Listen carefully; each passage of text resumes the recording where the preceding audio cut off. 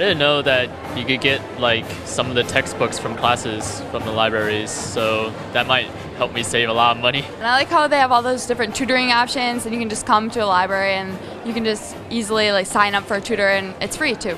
I learned how many there are, and also that everyone that works there seems to be really, really friendly. The libraries are full of everything.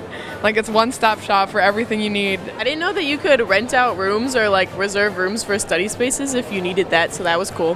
Free tutoring! I'm super excited to use the libraries and all the study spaces that they have available.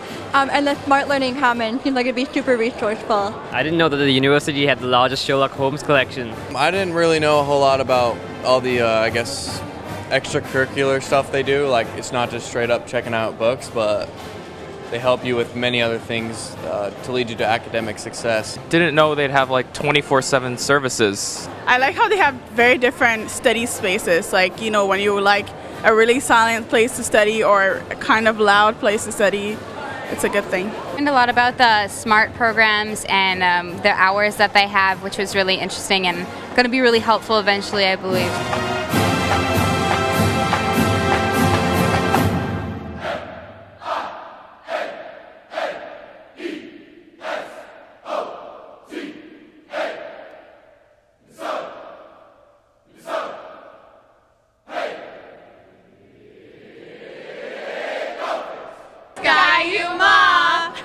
Go Gophers!